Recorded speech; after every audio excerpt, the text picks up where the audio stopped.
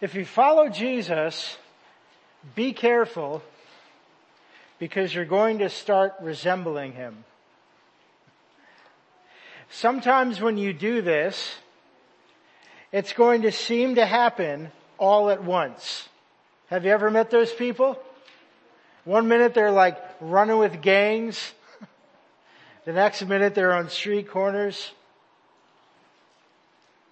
sharing Christ. Sometimes your life is going to look like that. You're going to look like the guy in last week's story, Saul. He was like that. One moment he was on his way to kill Christians, and seemingly the next moment he's being hunted alongside them as their friends.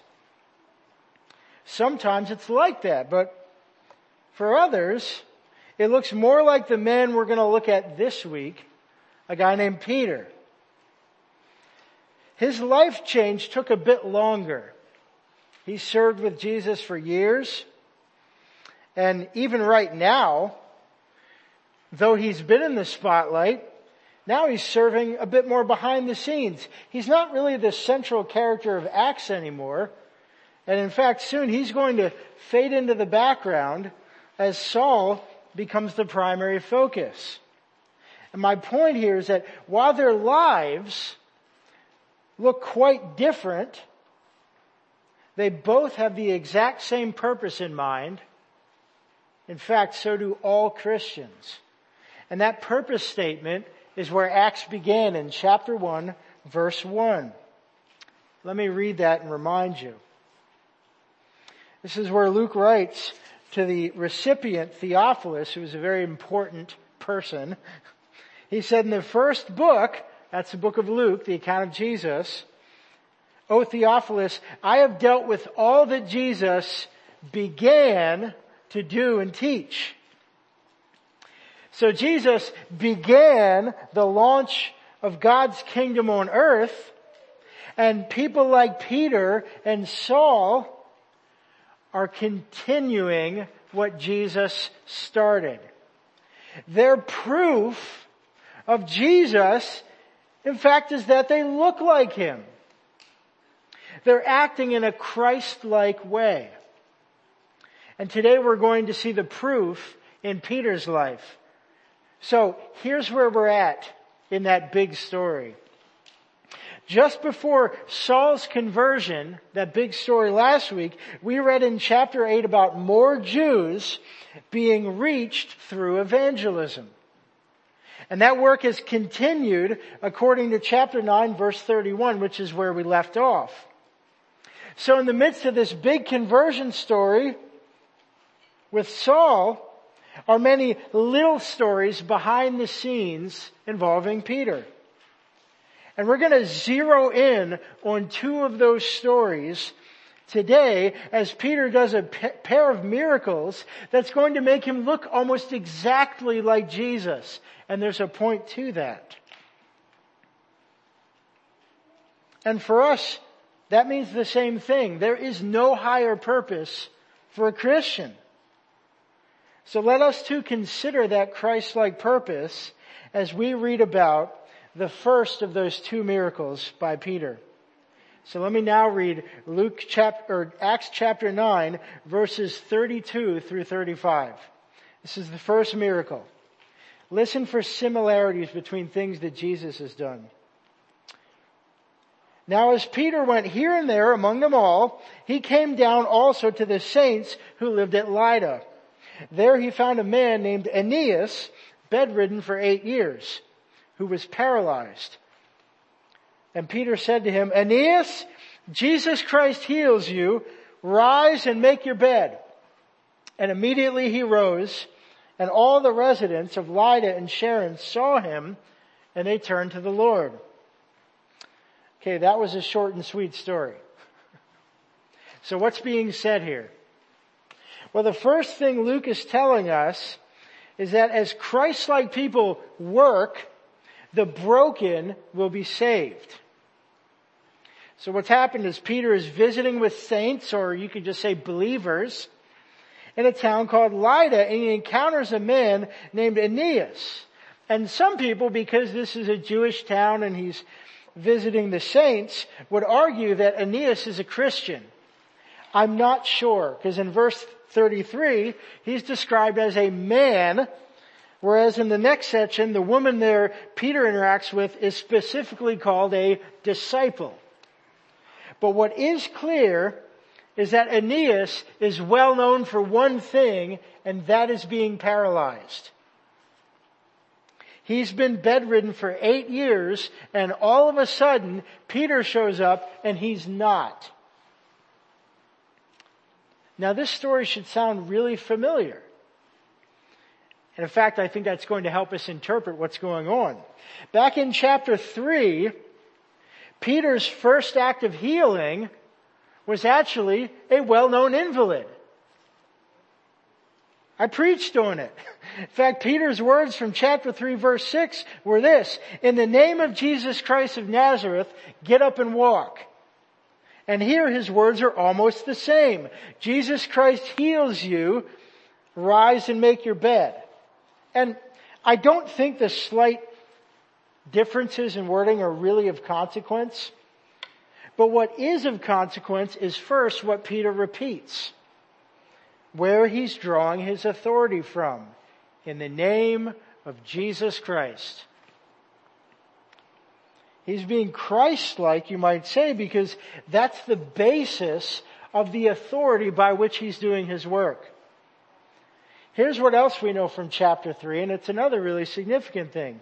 Peter's miracle was not simply about the healing of the person. It was deliberately public to gather attention to a well-known invalid so that many people would be saved. That's what happened in chapter 3. And in chapter 3, Peter got his goal. About 5,000 people were saved. In fact, it says 5,000 men, so that means arguably you might say some women and some families. That's how they counted things then. So how about here in chapter 9? Well, it looks like according to verse 35 that all of Lydda, that could be a hyperbole, it could have just been a lot of people, and people from the nearby coastal plain of Sharon, they come to believe too. Now we don't know exactly how many people that was. I'd like to think it was a bigger amount. So perhaps with even bigger results, that's the point of the miracle. Do you get it? The point of the miracle is salvation. One broken man isn't simply physically healed. Thousands of broken spiritual people are healed. That's the point. This looks familiar on purpose because that's exactly what Jesus did. Here's one example from all the way back in Luke chapter 5. I'll just sum it up. You might have heard this one. It's a story of a paralytic man who was lowered through the roof of a very busy house by his friends, and Jesus sees him and he heals him. And Jesus states what his goal is in Luke chapter 5 verse 24. He says, "But that you might know that the Son of Man," that's Jesus, "has authority on earth to forgive sins," he said to the paralyzed man, "Rise, pick up your bed and go home." Jesus was bringing in a new kingdom where broken people aren't just physically healed, but they're spiritually saved. That's what he's getting at. That's his purpose statement. And Peter here is just doing the exact same thing. So how would the original audience apply this?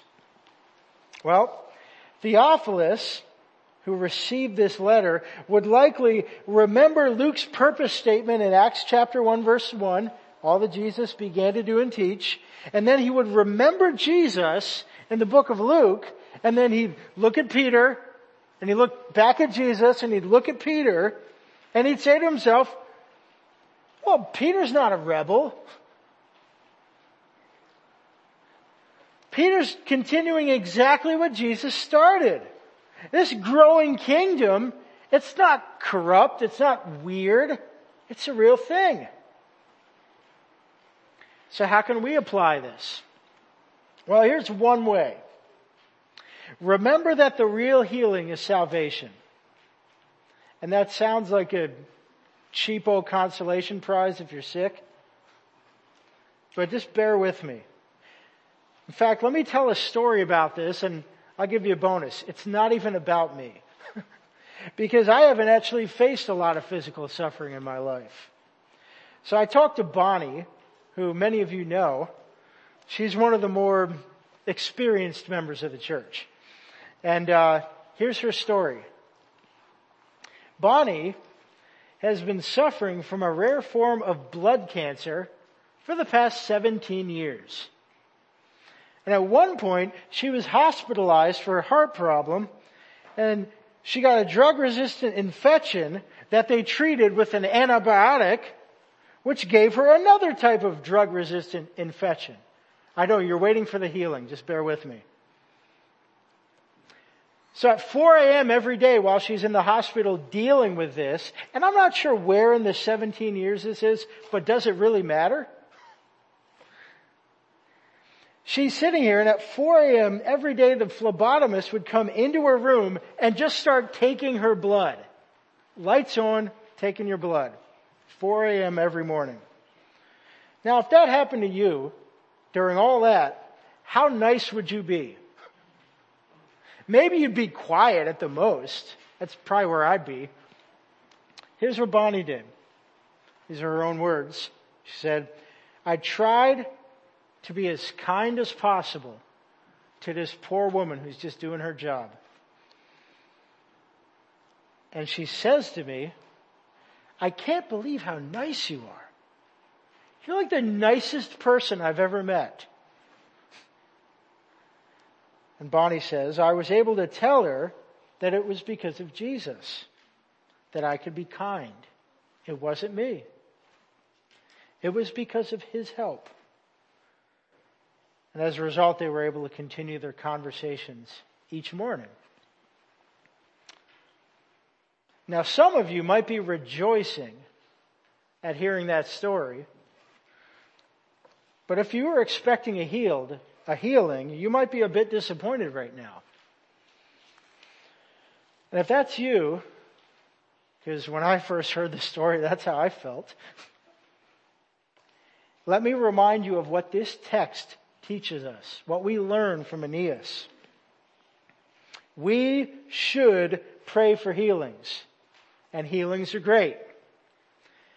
But that's not the ultimate goal of the follower of Jesus. Jesus is after a much deeper healing. He's after salvation. And that has got to be the cry of our hearts too. Now I don't want to be cute here, because again, you might say, yeah, Dan, you haven't suffered. I know. I've watched people suffer. And I'm going to suffer someday. And I admit, pain is very real. The little dashboard I'm feeling currently, little dashboard light I'm seeing go off at age 42, it's only going to get brighter and bolder. I know that. But as we pray for others, or as we pray for ourselves, as sickness rages on, we must remember that our present body is temporary. And salvation promises us something more. This offers us what Bonnie demonstrated. It offers us something the world can't offer. Hope not only for this life. Because if that's where your hope is, you're not nice to the phlebotomist. But no, as we see in Peter's next miracle, we get hope for the life to come. Let me read the second miracle in verses 36 through 43. This one has a little bit more detail. Now there was in Joppa a disciple named Tabitha, which translated means Dorcas. She was full of good works and acts of charity, and in those days she became ill and died. And when they had washed her, they laid her in an upper room. Since Lydda was near Joppa, the disciples, hearing that Peter was there, sent 2 men to him, urging him, "Please come to us without delay." So Peter rose and went with them. And when he arrived, they took him to the upper room. All the widows stood beside him, weeping and showing tunics and other garments that Dorcas had made while she was with them. But Peter put them all outside and knelt down and prayed, and turning to the body, he said, "Tabitha, arise." And she opened her eyes. And when she saw Peter, she sat up, and he gave her his hand and raised her up. Then calling the saints and widows, he presented her alive. And it became known throughout all Joppa, and many believed in the Lord. And he stayed in Joppa for many days with one Simon, a tanner. The second thing Luke is telling us here is that for the Christ-like, the dead will live. Let me make a few quick observations, then I want to point out what's so significant about this resurrection story here. First, Tabitha. By the way, Dorcas, I'm just going to call her Tabitha. She's a believer, hence the word disciple in verse 36. She seems kind of like a Bonnie, doesn't she? Full of good works and generous, and the kind of person that you'd want to keep around forever. I think we have some of those people here in this church. You just never want them to leave. But in verse 37, she dies. We don't really get to know her, aside from those few words. I mean, this scene really makes me sad. I mean, I think about death a little more every year. And like I said, I might not have suffered physically, but I've seen it. Not only this current season, but just as I get older and I see the generation ahead of me die. Every week, every month, somebody else. And I remember when they were so full of life. Do you? That's like this scene. There is so much sadness in this upper room. They're holding up the things she made for them. There's sadness, but that's not all. Now we know Peter is about to do something amazing in the upper room, but here's my point. If you know your Bible, this is nothing new. What's about to happen? Here's a few examples, and they have a lot to do with the upper room. Let me go back to the Old Testament. I'll just sum these up. But you can write them down if you want. First, in the book of 1 Kings, chapter 17, specifically starting in verse 12, there's a beloved young man, and he dies, and he's revived, he's brought back to life by a prophet named Elijah in an upper room. And then the revived son is presented by Elijah to his mother, and as a result, the boy's mother believes. Then, in 2 Kings chapter 4, there's a beloved young man, and he dies, and he's revived by a prophet named Elisha. It's Elijah's successor, and this happens in an upper room. In fact, it's the roof, so you can't get more upper than that. And the revived person is presented by Elisha to his mother, and as a result, the boy's mother believes. Now, there's more examples, but I'll give you one more, and it's from the New Testament. It's from Luke chapter 8 in verse 49, and there's also a parallel account in Mark chapter 5, verse 35. There's a beloved young girl. She dies, and she is brought back to life by Jesus. Now, it's not in an upper room, but it's God, so you can trust that resurrection's involved. And this girl is brought back and presented by Jesus, and again, there's great amazement. Do you see the resemblance? Peter is imitating Jesus, who himself was telling the same story that Elijah, Elisha, and others did. And here's the story. In God's kingdom, death does not have the final word. So Peter, once again, is simply continuing what Jesus started. Just as it was in other accounts, Peter raises up Tabitha and presents her to her friends. Could you imagine the party that would happen? If the reader hasn't been completely convinced up to this point that Jesus is clearly working through Peter, they should be convinced now. The problem at this point is not the Bible. The problem is the reader, if you are not convinced. I hope Luke has convinced you. Because this actually sets the reader up to know without any doubt that what's next is also true to Jesus' mission. Because what happens next in our text, that's next week, is a huge shift in church history where God's kingdom is formally extended to the Gentiles, the non-Jews. And there's actually a neat setup for this in verse 43. It's our last verse.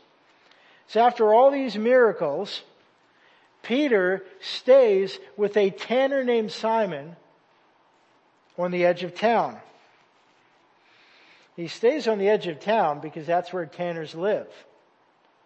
Tanners live on the edge of town because tanners handle dead animals. This is a Jewish area. Tanners are unclean. And yet, that's who Peter chooses to live with. Does that sound like Jesus? A little bit? But that's next week, and I do hope you come back for that. For now, how does the original audience apply what we've read about resurrection? Well, just as before, Theophilus would look backwards at Peter, at Jesus, and then even go back to Elijah and Elisha, and he would be all the more persuaded that Jesus is very much alive and well. And the reason why is you can see him when you look at Peter. Not only that, I think Theophilus would look at the resurrection of Tabitha and be reminded of the resurrection that awaits everyone who trusts in the power of the name of Jesus. And that everyone is going to be a lot bigger next week. So how do we apply this? One way. As you become Christ-like, remember that the resurrection awaits those who are saved. Remember that the resurrection awaits those who are saved. This is just another reason why simply praying for bodily healing is a short-sighted hope. Because even if your broken body, even if you come in here and you're wanting healing, and your broken body is healed right now this morning, you're still going to die. Even Tabitha would have died again. She dies again, I think, in this story. There's no evidence otherwise. That's going to happen to all of us. I mean, for me, one day, despite my lack of physical ailment currently, aside from not enough sleep, is the best case scenario that I have is that someday people are going to be gathered around my dead body, grieving, holding up the stuff that I made. That's the best case scenario. That's if they like me. But that's not the end. Jesus shows us here through Peter that salvation and resurrection are tied together. That whoever believes in the name of Jesus, like the disciple Tabitha, is saved and will be resurrected when Jesus returns. And when we are resurrected, guess what? We're still not doing anything new. We're just copying Jesus. That's your highest purpose. That's why I say things like salvation is the most important healing you can have. Is that it leads to resurrection. Your highest purpose is to be Christ-like, because when it comes to salvation and resurrection, you and I have exactly as much hope standing before God and raising up ourselves as Aeneas and Tabitha did. They were paralyzed or dead. That's why Peter invokes the name of Jesus and not his own name. And that's why it's so strange and wonderful even to think that Jesus would heal, save, and raise anybody. And then allow himself to die.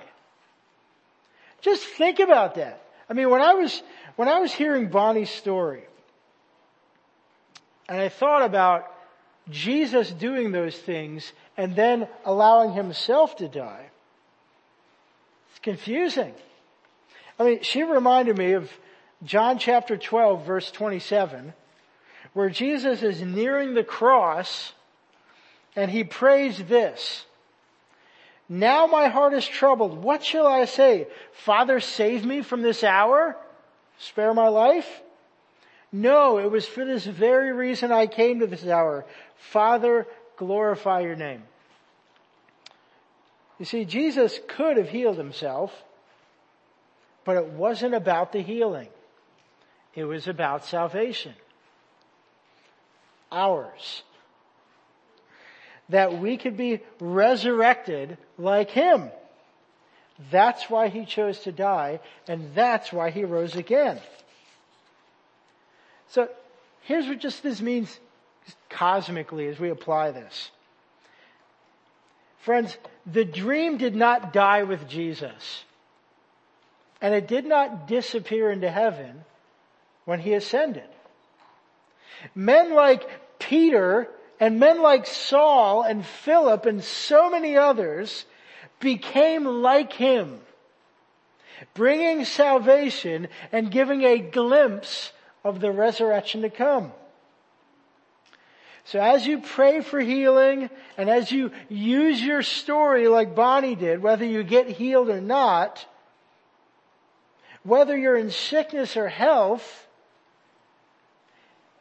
give glory to Jesus. And as you look ahead to the resurrection, you're going to look just like Peter.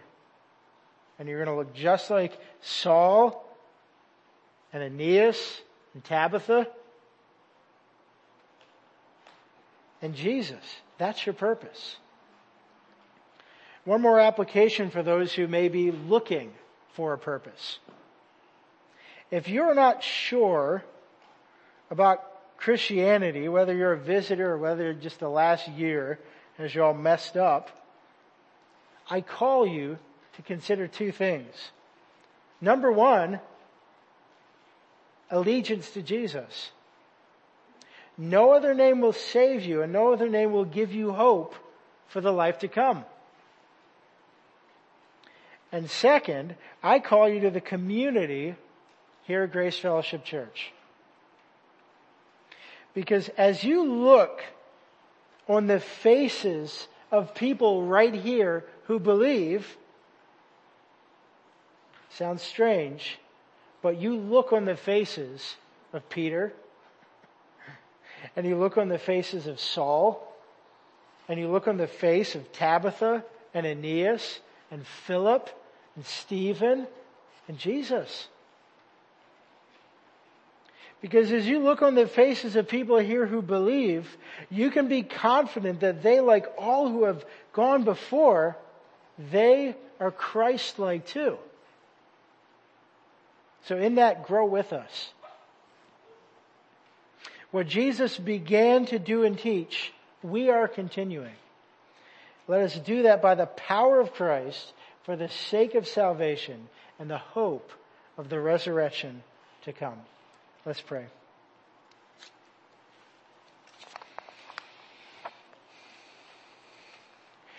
Dear God, I thank you so much for what salvation is. I thank you that it's so much more than physical healing.